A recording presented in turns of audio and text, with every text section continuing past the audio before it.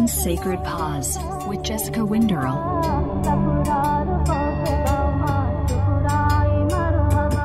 Hello, and welcome to another episode of the One Sacred Pause podcast. My name is Jessica, and I'm your host. And today I'm talking with a Swedish yogi who runs retreats all over the world. And I am so excited to talk with her and kind of dive into what she's up to and her business and all of that good stuff. So I'd like to welcome Josephine Bengtsson. Thank you for being here. Hello, thank you for inviting me. Yes. And your recording might sound a little strained, and that's because you, Lucky, are on the beach in India right now. Yes, under the palm trees in the shade.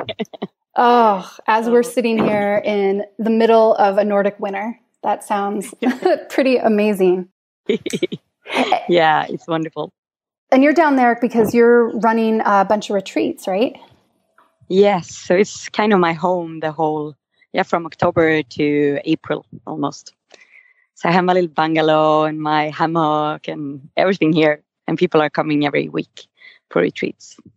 Oh, that's so awesome. You basically just designed your schedule so that you can be out of the nastiness.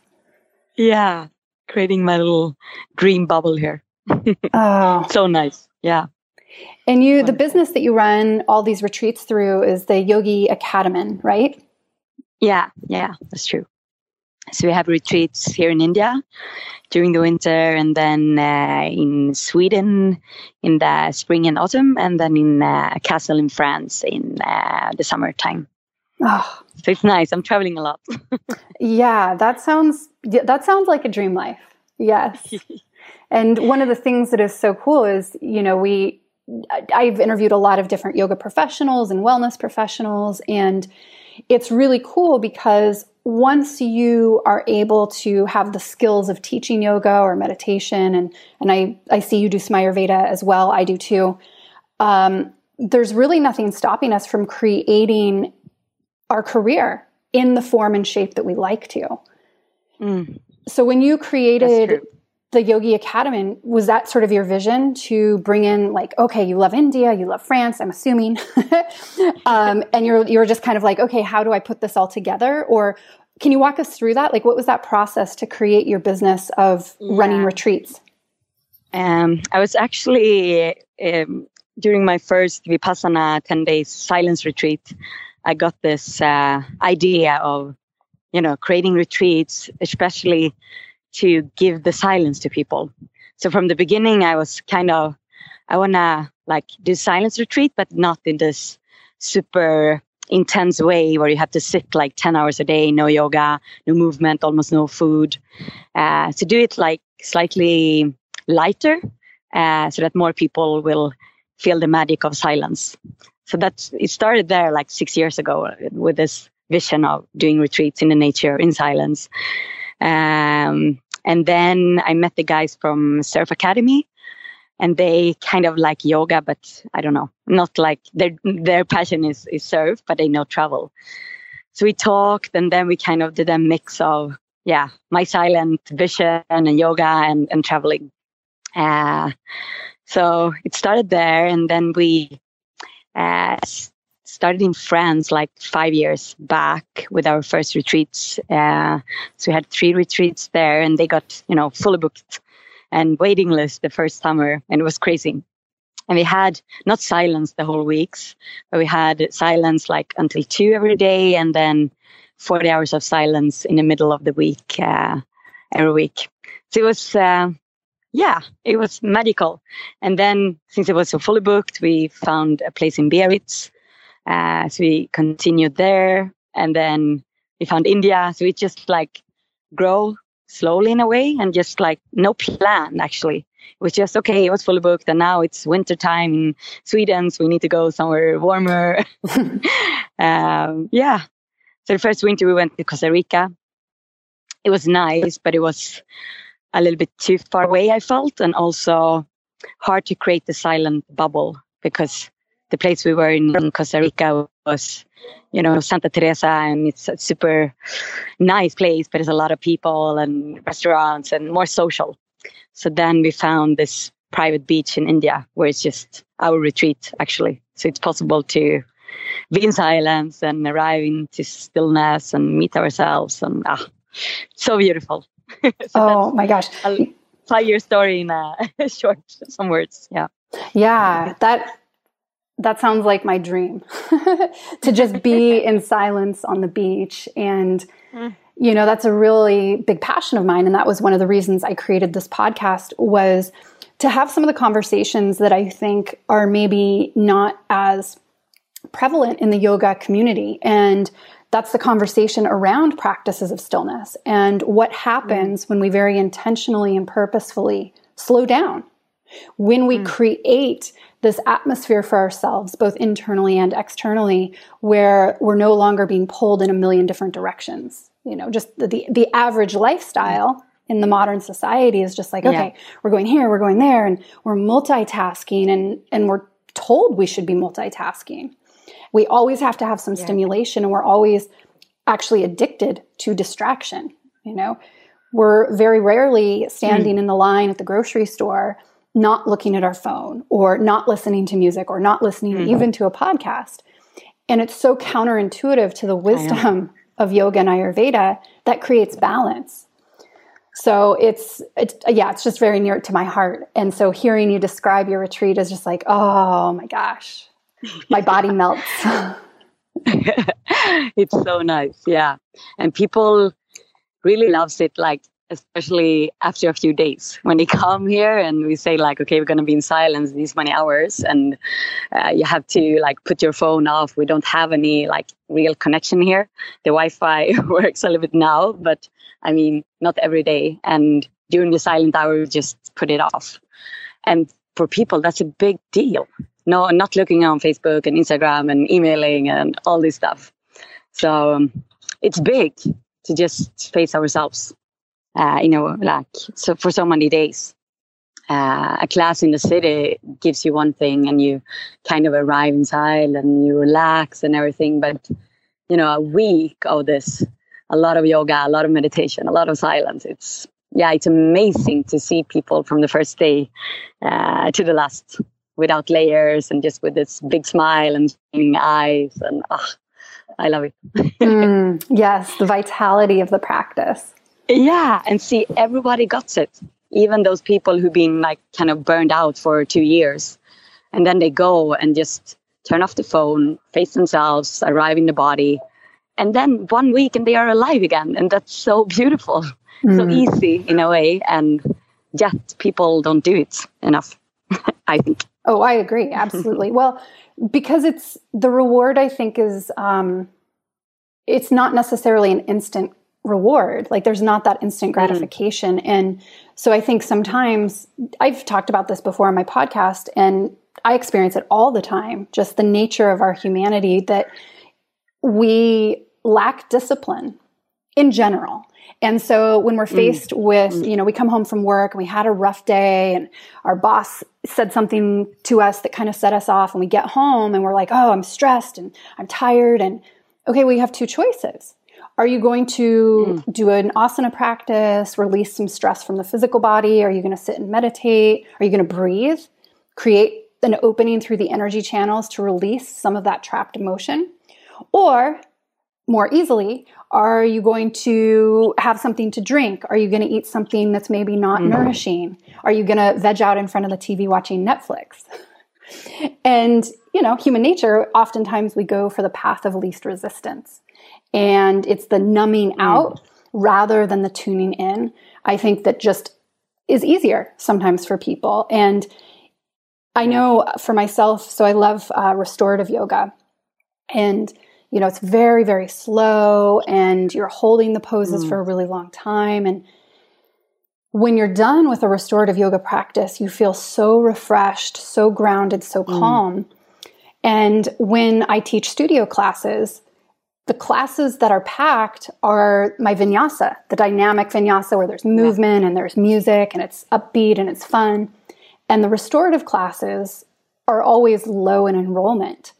And people are like, oh, I know I should go. I need to sit and just slow down. But when push comes to shove, that's usually, anecdotally, not the one they choose. So, I think it's just so cool if people can go for a week and be away from that stimuli of their normal environment in the city, and they can see how good they can feel letting go of some of that stuff. Yeah.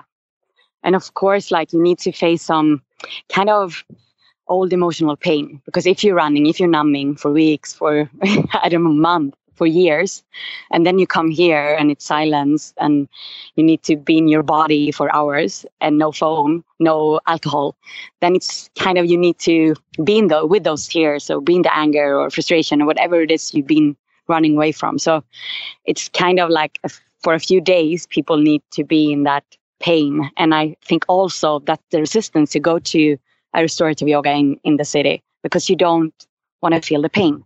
And it's easier to just go and kind of hide in the movement, because you can use yoga for, running away from yourself as well, and running away from your emotions, especially if this power class with a lot of music and almost no shavasana. Then it's, you can go to the gym and you can use the movement to face yourself. So it's just because you do yoga, it doesn't mean that you actually meet your emotions and meet yourselves. It's, I think it's interesting because there's so many different types of yoga out there now, and all the gym yoga and all the no shavasana yoga and not stopping and listening. And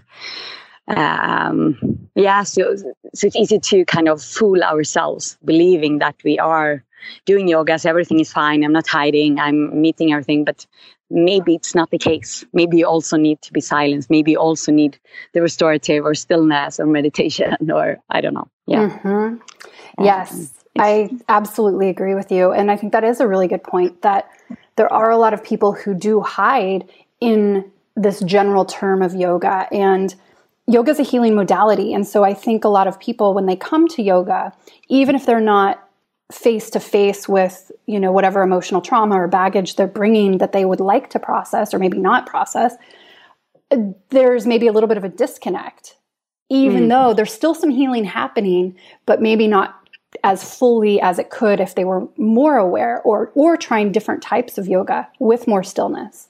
And for me, that's kind of one of my, I don't know if I'd say a trick, because it's not really a trick, but that's one of the main reasons that I teach a dynamic vinyasa class, is to hook people in.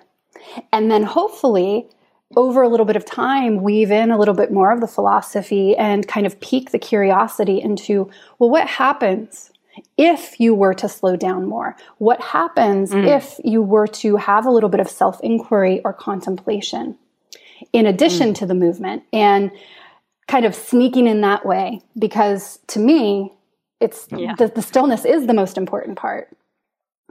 But we have to meet our students where they are too. So it's kind of this balancing act between... And I think you need movement, like especially if you are stressing and working at the desk and with your computer. Of course, you need to like move before you can relax. So if you have the shavasana and everything, then the vinyasa is beautiful, right? Or dancing or just moving like crazy. People need it, but not just only the movement, right? Yes. So I'm curious, do you have a lot of repeat students come down? Because it sounds like such a lovely experience to be there, and if students are having these breakthroughs, and it seems like that would be something they would want to do more than once. Yeah, a lot of people. Actually, some people have come just 5 weeks this year, like in Brittany, and then to Biarritz, and then to Sweden, and then here. Some people are staying for 3 weeks. So it's so beautiful, like that I've been doing this for 5 years now, and meeting people that came for 5 years ago, and then they come back and back and back, and it makes the whole kind of group from the beginning to relax a little bit. Because if the new people see that, okay, there's 10 people here who've been at Yoga Academy before, then of course it's easier to relax that, okay, it's something good, we can trust them, blah, blah, blah. Yes. Even though it's crazy with shaking and silence and weird stuff. But then they can, okay, some people likes it, so maybe I will like it too. Yeah. Well, it is kind of, we need that reassurance sometimes. And especially if we're traveling far away and going to India and it's sort of this unknown, like, okay, well, what is this retreat going to be like? Are we going to be doing these crazy things? Or that's how a lot of people feel at the first day of my yoga teacher trainings. There's always like these kind of nerves, and students are looking around at one another, like, because they're strangers, many of them, and they're just like, oh my gosh, what's her? Yeah, exactly. And then by the end of the first day, everybody's like, oh my God, I'm so excited. Because they've kind of named that unknown. Yeah, that's so true. So the beginning is just like build trust. And then it's easy. Like now we are on this retreat, we are on the 4th day and we just broke the silence and everybody is happy, smiling. And it's just like, now it's only fun. The first 2-3 days, it's hard work. Yeah. For me. Yeah. And for them. Yeah. Yeah. But I imagine also for you facilitating that, especially at the very beginning of your week together, the beginning of the retreat, that's probably very hard because there's no verbal communication. So everything that you're doing as a facilitator is really nonverbal. And holding that space, I imagine, can be pretty tricky. Do you have any tools or tips that you use to help you manage your energy? My morning practice is like super, super important. So I really like prioritize that. It doesn't need to be anything special, but just like give myself 2 hours at least in the morning to sit or to do movement or something, just connecting with myself on my mat, kind of. Without that, I don't know, it wouldn't work at all. So it's kind of grounding myself in my own energy. And it really helps. And also being here in the nature is such a luxury for grounding. Just, I don't know, go and hug a tree or have a swim after class or before class really helps me to always like come back to my own heart or own body and own energy. It's so easy to get, too much involved with the students' processes and emotions and bodies. And then after a while, I can't give anything. So yeah, my morning practice. Yeah. Well, and I think that's something that maybe not as many people know unless you are a teacher and you facilitate groups. And specifically when you're with students for such a long time, I'm sure that the students on your retreat have free time, and that swim just sounds amazing in the ocean. But it's definitely a different way of teaching yoga when you are holding space beyond just the asana or the lessons, if you're talking about philosophy or if you're doing a breathwork session or a meditation session. And it's, for me, so I taught public classes for years full time. And that was a big part of my job. And I was doing some teacher training stuff on the side. And now the majority of my work is yoga teacher trainings. And I teach a couple of classes a week here in Oslo. And it's a very different way to hold space and a very different way to teach, because your energy, you have to be really present, not just for 75 minutes or 90 minutes, but for 10 hours. Yeah. And that's actually a question I get a lot from people is like, okay, well, how do you maintain your energy? Because I'm very present when I'm in my teacher trainings. Like everything else just kind of falls to the side. I'm not really checking emails. I'm not doing anything. I'm there because I think that's important to be there and to lead by example. If I'm training people to become yoga teachers, then they need to see what I think is an example of a strong yoga teacher. And so for me, I do a lot of other things to help kind of bolster my own energy and rebuild those ojas that, are all that external energy that's coming out for me, talking and answering questions. And, so I think it's a really beautiful thing to talk to other yoga teachers who facilitate kind of longer time commitment types of teachings.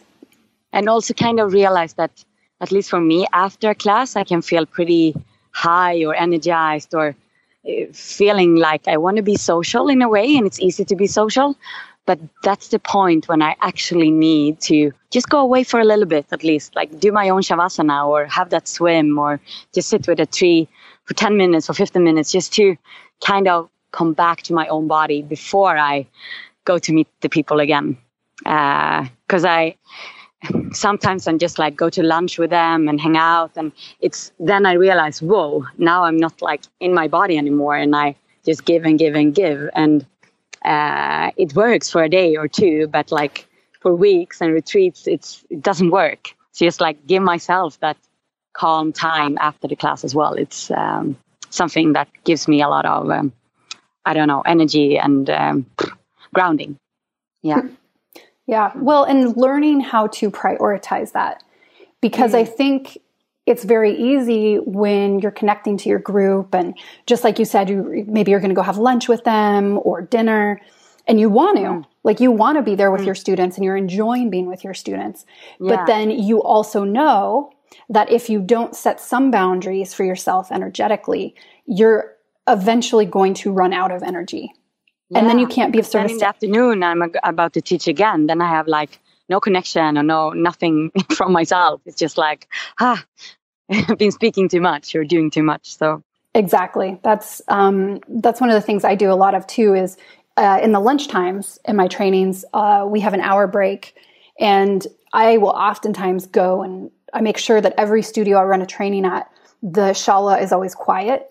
And it's just for if anybody needs to go take a shavasana or recharge or be away from the group, they know that there's always a space for that. And I oftentimes will take advantage of that too, because I know that I have to be really observant and precise about conserving my energy. Super important. And also when I was teaching a lot before Yoga Academy in the city in Stockholm, and like bicycling between all these classes and meeting so many people, that was super stressed. And also there, it was so important to, after the class, give myself some time to just like come back to myself and breathe and relax, to be able to do another class in a few hours. So even for people teaching in the city, it's important, of course, to think about their own energy and not like continue on this high from the class that you often get. Absolutely. So speaking about, moving away from like the retreats and teacher trainings and talking about like public classes for a minute, still in the vein of energy though, and energy conservation and setting boundaries. That's also something that we talk about in teacher training, is how do we as the teacher set up energetic boundaries so we don't take on any of the energy from our students, good or bad. Because, a lot of times when people come into the yoga practice and they are looking for that space of healing, they are bringing a lot of stuff with them.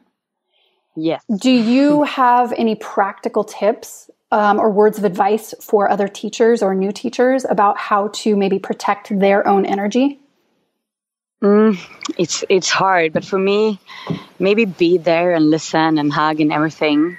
But afterwards, make sure that I go and do something more dynamic, like do a chakra breathing or shaking that I love, dancing or swimming, so that I feel that I breathe them out from my system.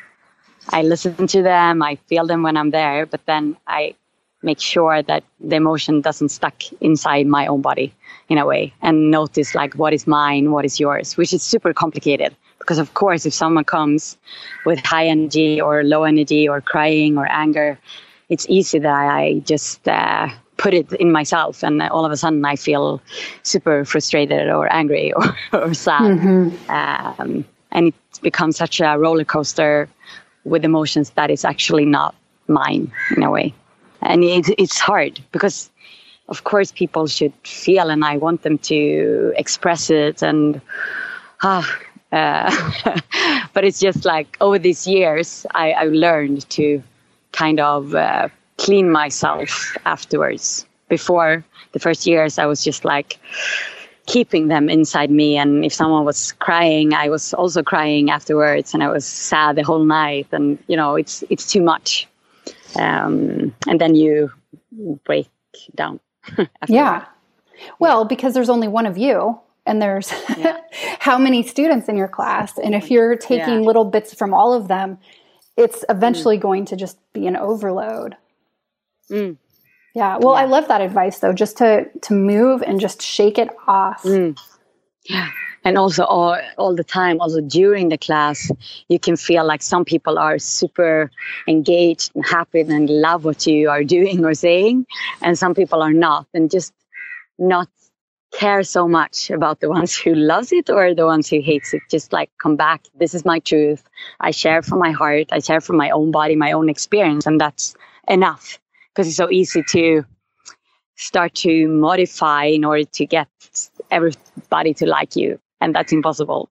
So I try to always go back to myself. Okay, what is my truth? What do I feel in my body when I do this movement? And why do I want to share it? Because I love it. It makes me blah, blah, blah. So that's also not take it so personally, I guess. Yes. How people feel. Oh, I love that. And I'm so glad you said that, because I totally agree. I think that is a really big part of being a strong yoga teacher, is releasing some of that attachment, and the attachment either to the people you think are liking your class and then you're like playing up to them, or the people who you think are not liking your class. And then you're trying to like, just like you said, modify or change what you're teaching. Like, okay, well, maybe they'll like me. Maybe they'll smile if I do this, if I do that. And when we start to feel those kind of tendencies while we're teaching, the goal is to dial it back and be like, nope, come back to your plan, come back to this trust, this belief that you know what you're doing, that you are a good teacher, and that if somebody doesn't like your class, it's fine. That's okay. I say this all the time. I'm like, you know what? If somebody doesn't care for my class, it's no business of mine. They are going to find the teacher they like and that they resonate with, and see you later. We can't please everybody. And if we try to, it's a losing battle. Very true. And it's even just share what's inside you. Exactly. And like you said, if you're speaking your truth and you're speaking from your heart and you are rooted in the practice and you have this belief that you have done the work, then really everything else just sort of melts away, and the yoga works. At the end of the day, the yoga works by itself. Yeah. And even if it's just like one person who gets it, then it's fine, because you share like your truth. And I'm just interested in sharing my truth. The other things, when you like realize you kind of start to adapt or whatever, it's not fun anymore, and it feels not real. But when I share from my heart, it's just like, I love it. And then some people loves it too, which is good. And like feel your heart, and then everything is easy in a way. Yeah, well, it's the voice of inner wisdom. And when you are in alignment with your truth, it becomes very obvious to people around you.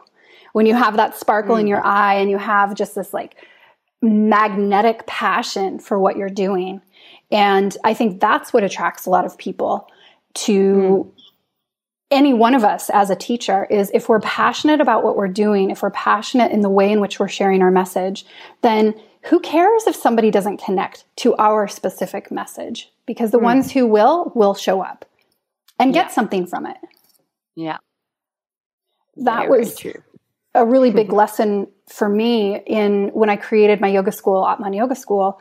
A real driving force behind it was feeling like I couldn't find a home for me to really share what was in my heart, and to share from my experiences and the things that had worked for me in healing trauma and moving forward in connection to spirit. And I kind of have to remind myself of this sometimes. Like every few months, I stop myself and I'm like, okay, Jessica, what is your heart called to do here? And then I'm like, oh yeah, I can create the Atman Yoga School to be anything I want it to. What's true to me? And it's a very powerful kind of check-in, because it reminds me that I don't have to be like any other yoga school, or I don't have to be like any other teacher. And when we're in that path of true alignment, then it's like, okay, cool. The light all of a sudden like just lights up the path. We know where we're going. We know what we're doing. And it's just very fluid and we're in that flow. Yeah, then it's easy. It's always like, go back to your heart. But it's also when you teach too much and something happen outside, whatever, we lose ourselves sometimes. And I guess that's okay. But what I do in those moments, I just stop everything. Like you said, I turn off my phone for some days. I go and meditate for hours. And always, after 1 day or 2 days or 3 days or 4 days, I find my heart again. And that's, I just love it, because then it's so easy to live, and it's so easy to share, and it's so easy to meet other people. So as long as we find that connection to ourselves, I don't know, no problems exist. Kind of. Yeah. Well, I would like to believe. Even, I mean, that's not like there's going to be a guarantee that life is always easy and beautiful, and no, but of course not. When we are connected to that heart space, it's, it's kind of like the power of Ganesh. Like, we have that fortitude to move through challenges that come up, because we have that firm conviction that we are in alignment with our true north. And when we have that conviction, it's not like an overnight, your problem poof is gone. It's just like, okay, this is just. But you accept them in a way. Yeah, exactly. And rather than being stuck in the problem, it kind of creates this atmosphere that's more solution oriented. Like, okay, today I'm having this setback and life's pretty hard and this isn't optimal. But then when we do that little check-in, it's like, okay, well, what does my heart say? Like, what is my long-term plan here? And then it can be almost, yeah, that's good. And also, like, it's okay with some pain sometimes. It's okay to cry. It's okay to be angry. And that's, I think, the society, at least in Sweden and Norway and up there, it's just like, take a pill and don't feel. It's, I don't know, it's dangerous to feel your emotions. It's dangerous to be too sad. It's dangerous to be angry. And I think that's the main problem for everything. Because if you numb that feelings, you also numb the positive vibes and the love and the gratefulness and all of those things. So I feel that people are so afraid of their darkness and of their sadness and pain. Even like my parents and my friends always tell them, like, Josephine, don't be in silence so much, and you don't need to go so deep, and you don't cry so much, blah, blah, blah, blah. But I need to do it, because if I don't, I can't feel my heart, and I can't feel gratefulness and love. I'm just like on a plain line, and that's boring for me. Oh, yeah, that's so beautiful. I'm right there with you. This is another thing I talk about a lot, is kind of the shadow work and being willing to sit with the discomfort of investigating the darker sides to ourselves, and maybe some of those emotions we don't want to admit we have, or we're trying to repress or run away from. And we just sometimes forget that we're fully integrated beings. And what that means is we have these dual sides, and it's not just light all the time, and it's not just dark all the time. Like, there's both within each other. And when we can make peace with some of our shadow, then the light just becomes illuminated so much more, and it becomes easier to bring that into our life, even in the times of darkness. And so it's kind of like this cosmic ebb and flow back and forth, like expansion and contraction between the darkness and the light, and hopefully eventually moving towards more light, but with this very compassionate and grateful understanding of the shadow. Yeah, and it can be beautiful to like be total with your tears and just accept that, okay, now I'm sad and I'm crying, and I can feel super, super connected, and in a way I can love it to just be with my tears. And the same with my anger. If I accept it, if I go for it, then it's as beautiful almost as feeling the gratefulness or the happiness, or I don't know. It's just shifting focus with I want to get rid of this. I don't want to feel this. Instead of, okay, now there's anger. let's embrace it. Let's be with that superpower, crazy, wild energy and feel it in every single cell. And then it will change to something else. So I think we should feel more. Right. Well, and with the feeling part of it, I think comes the observation part of it. And the observation of this experience of being human is, I think, the lead up to the practice of meditation.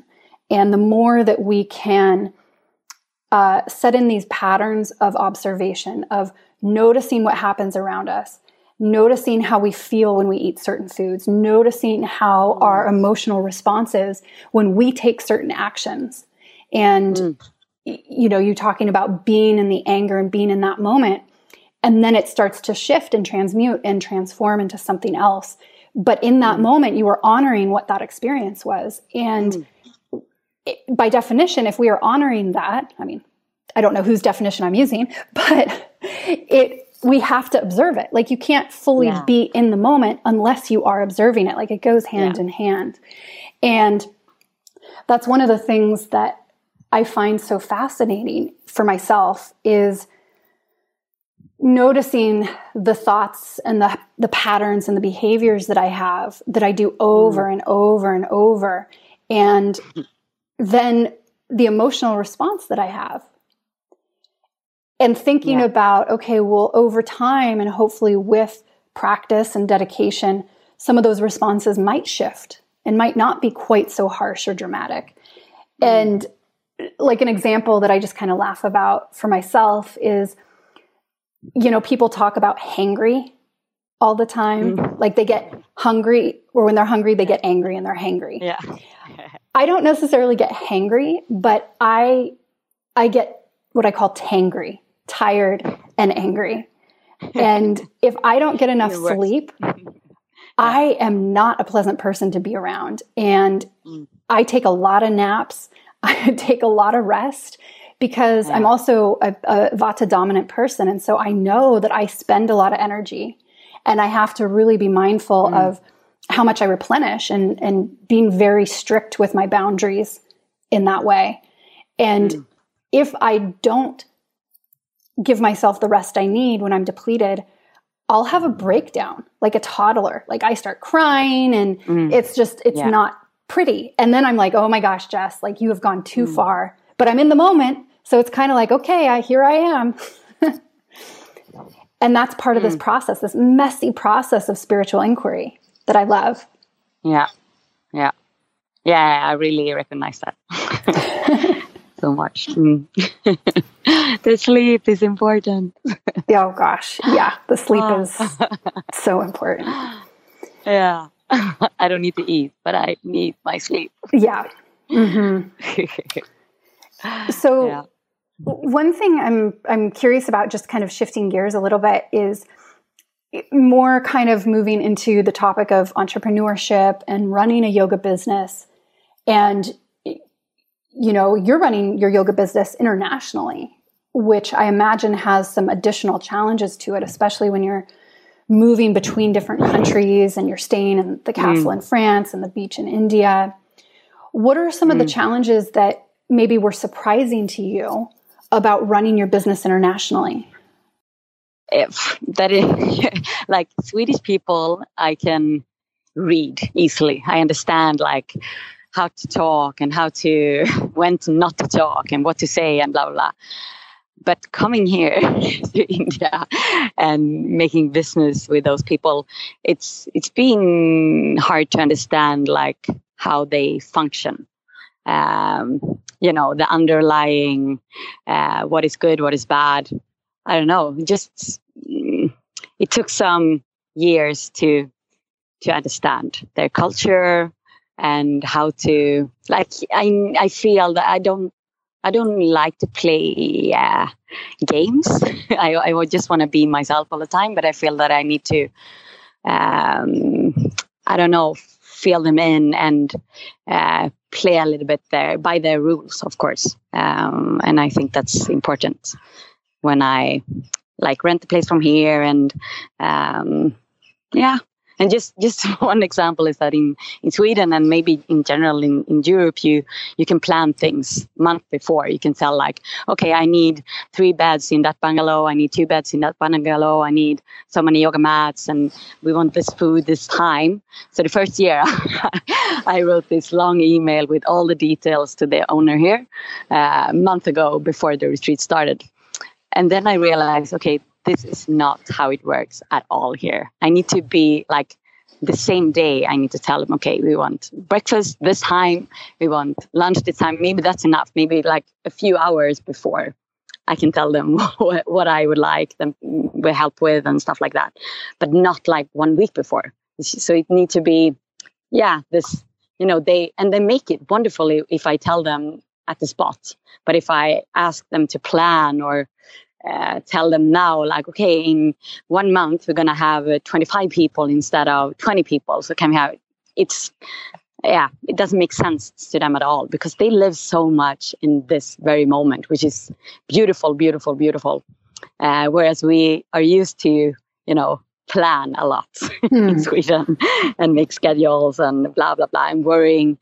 They are just, they live here now. And when something comes up, they solve it, which is, we have so much to learn from it, I think. I guess it's about letting go of control and just like relaxing. It will happen. That fire I need on that day, it will happen. I don't need to tell them now. So that's one thing. And it's a lot of those small stuff that I just learned over the years. And now it feels, I don't understand it fully, but I understand the culture way better now. And I appreciate it a lot. Well, and that's also really good advice too for people who plan retreats internationally or teachers who are doing yoga events internationally. All my stuff is focused in Scandinavia. And it is funny though, when you talk about cultural differences, because I moved my business from the US to Norway primarily.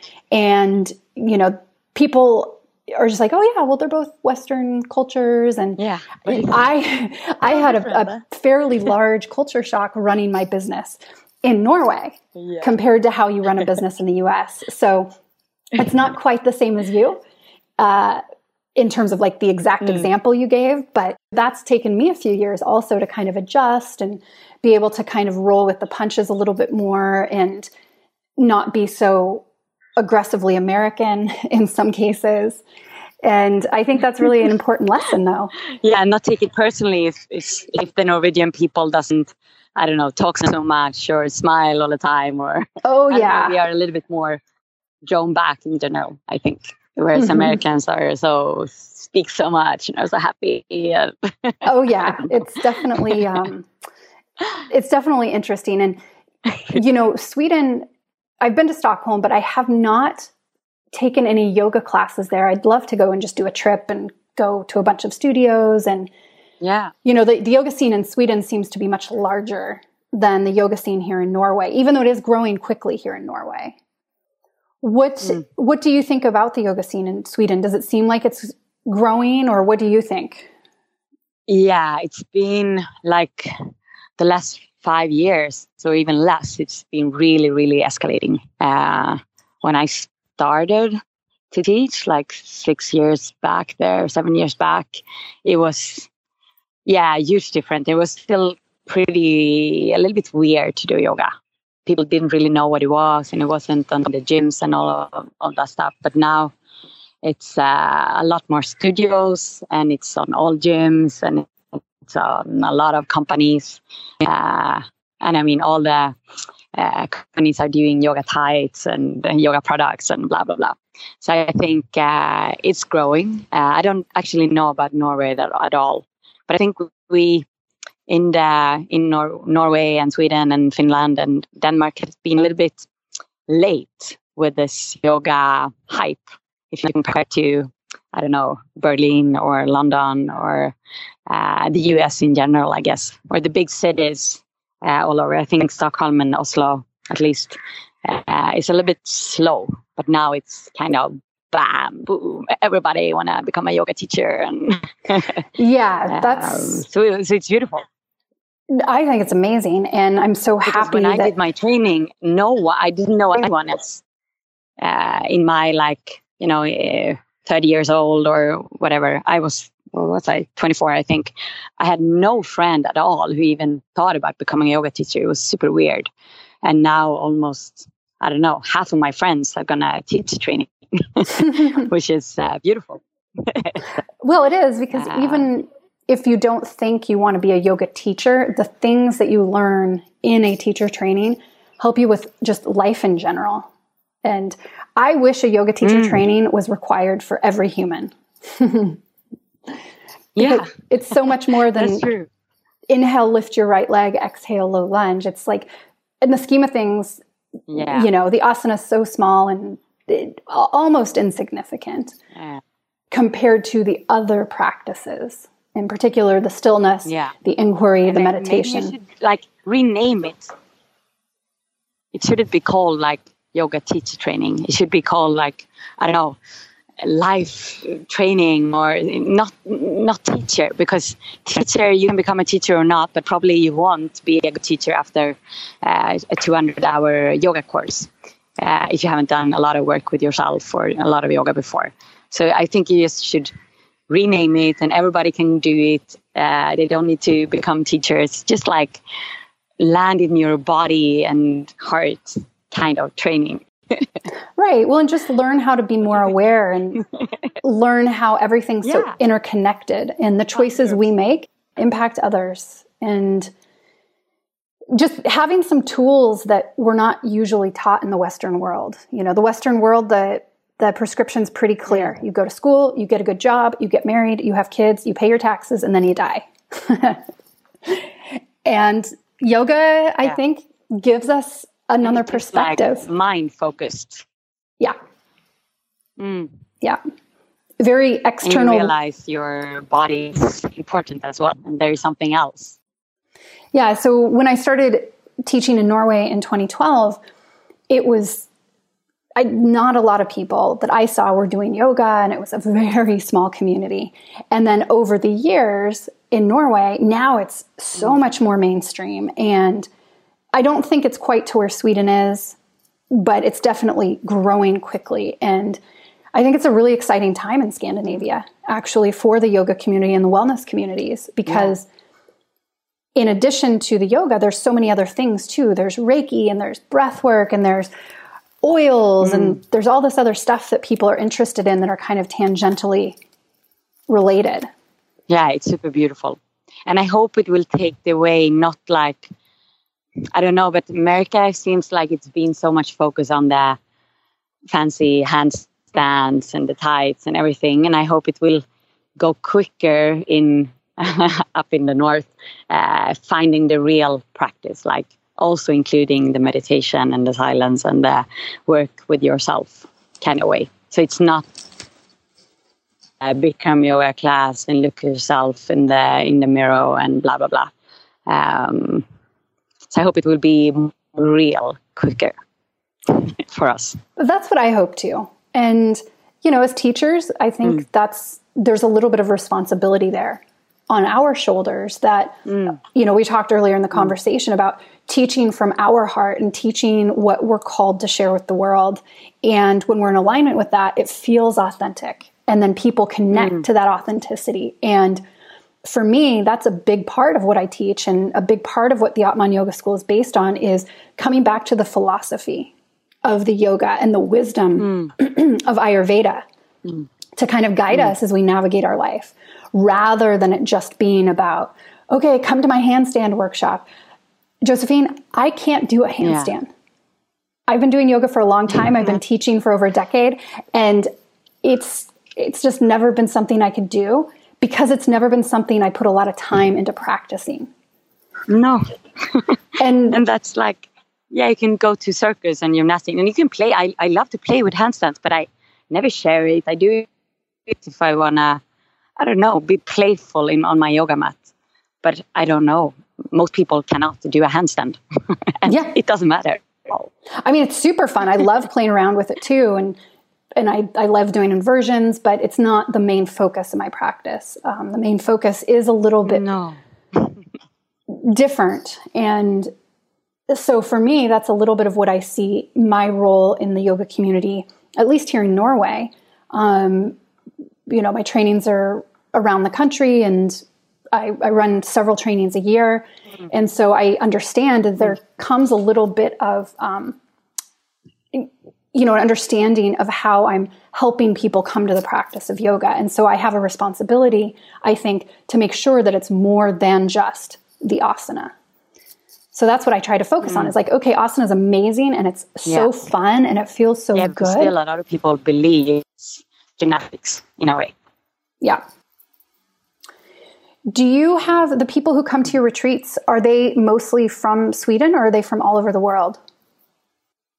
No, it's only Swedish people. Like there are some Norwegian and Danish people sometimes, but only actually market in Sweden. So we are teaching in Swedish. We had some retreats in English over the years, but if there was like a boyfriend from somewhere else. But otherwise, only Swedish so far. Okay, yeah. We'll see.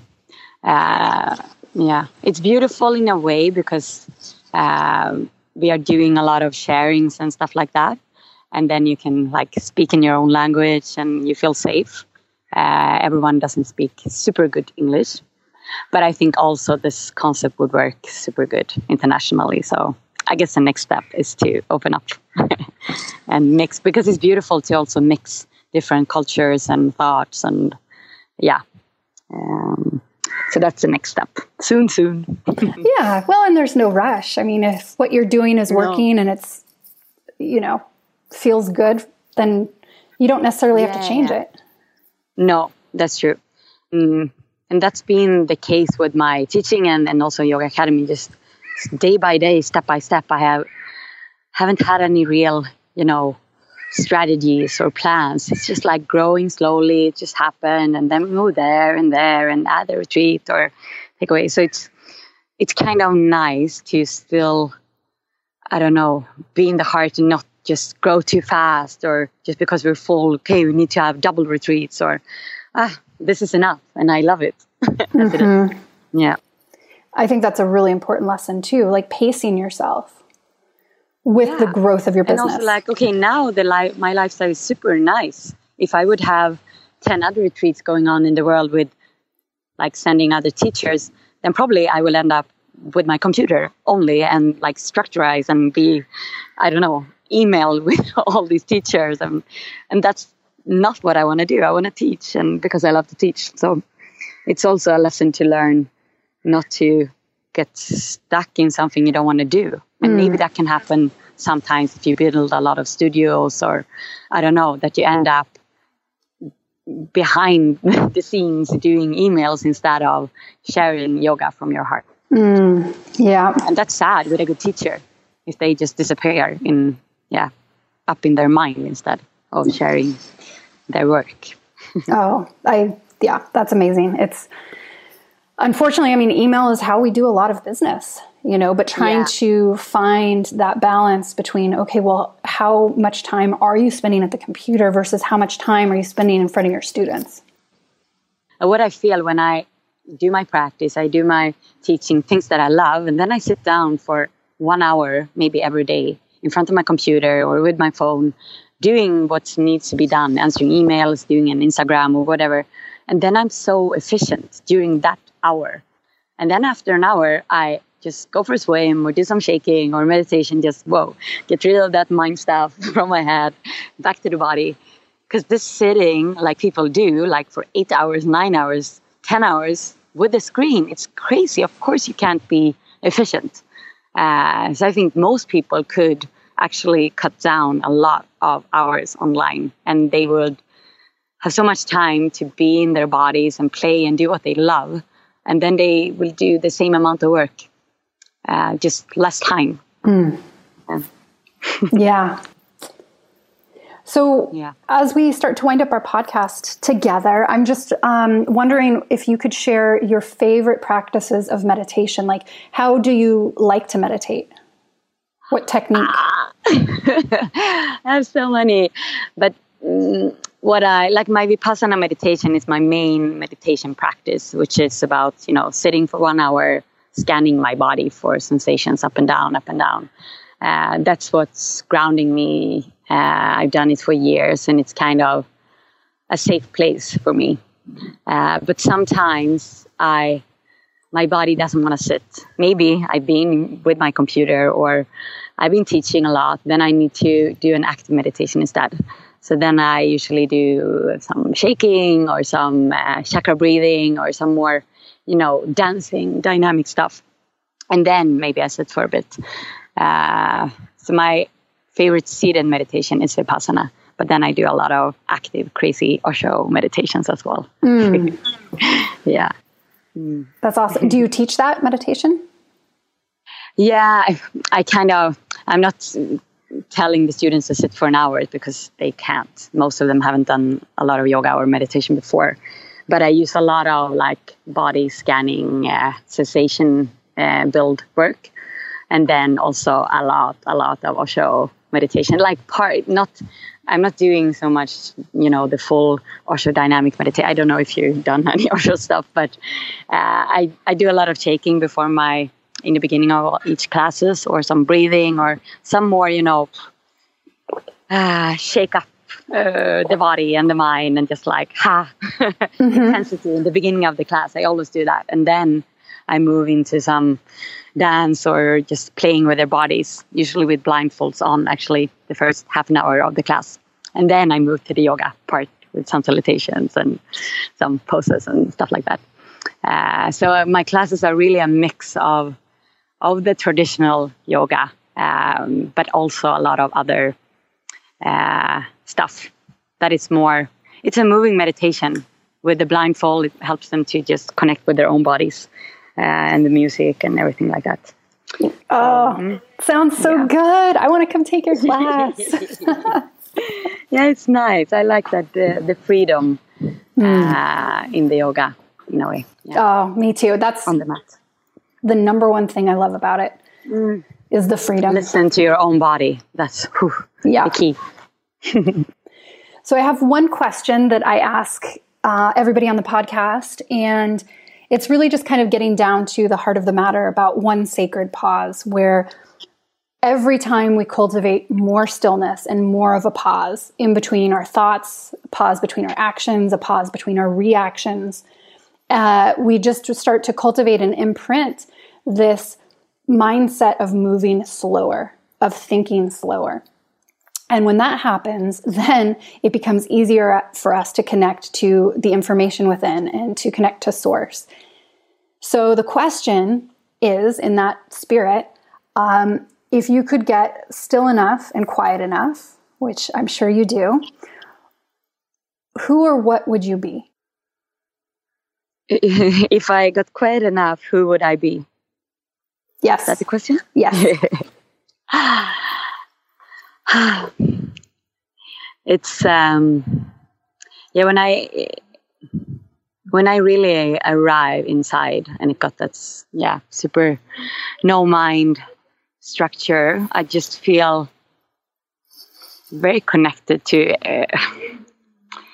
my essence and to something else as well, which is I'm always so resistant to even try to put words on it because it's kind of impossible. But I just feel super present and content, in harmony, in love, and the feeling that I don't need anything else. It's just, I'm just here. So connected with myself and with something bigger. Yeah. That's my answer. It's perfect. It's so nice. It's, I love it because everybody's answer is different, and yet everybody's answer is still kind of the same. And I think that's kind of the nugget or the carrot. If we do these practices, if we create discipline, if we create structure in our life to do the less glamorous work of sitting still and turning inward and being available to whatever comes up, then there's actually this really amazing thing that happens. And I think the more we can talk about that, the more maybe people might want to be dipping a toe into these practices of inquiry and meditation. So thank you for sharing that. That's super cool. And I just want to thank you so much for being here and kind of sharing what you're up to and your experiences. And I just really appreciate it. It was wonderful to connect. Yeah, so nice. Thank you. Yes. All right. Bye, Josephine. Bye-bye.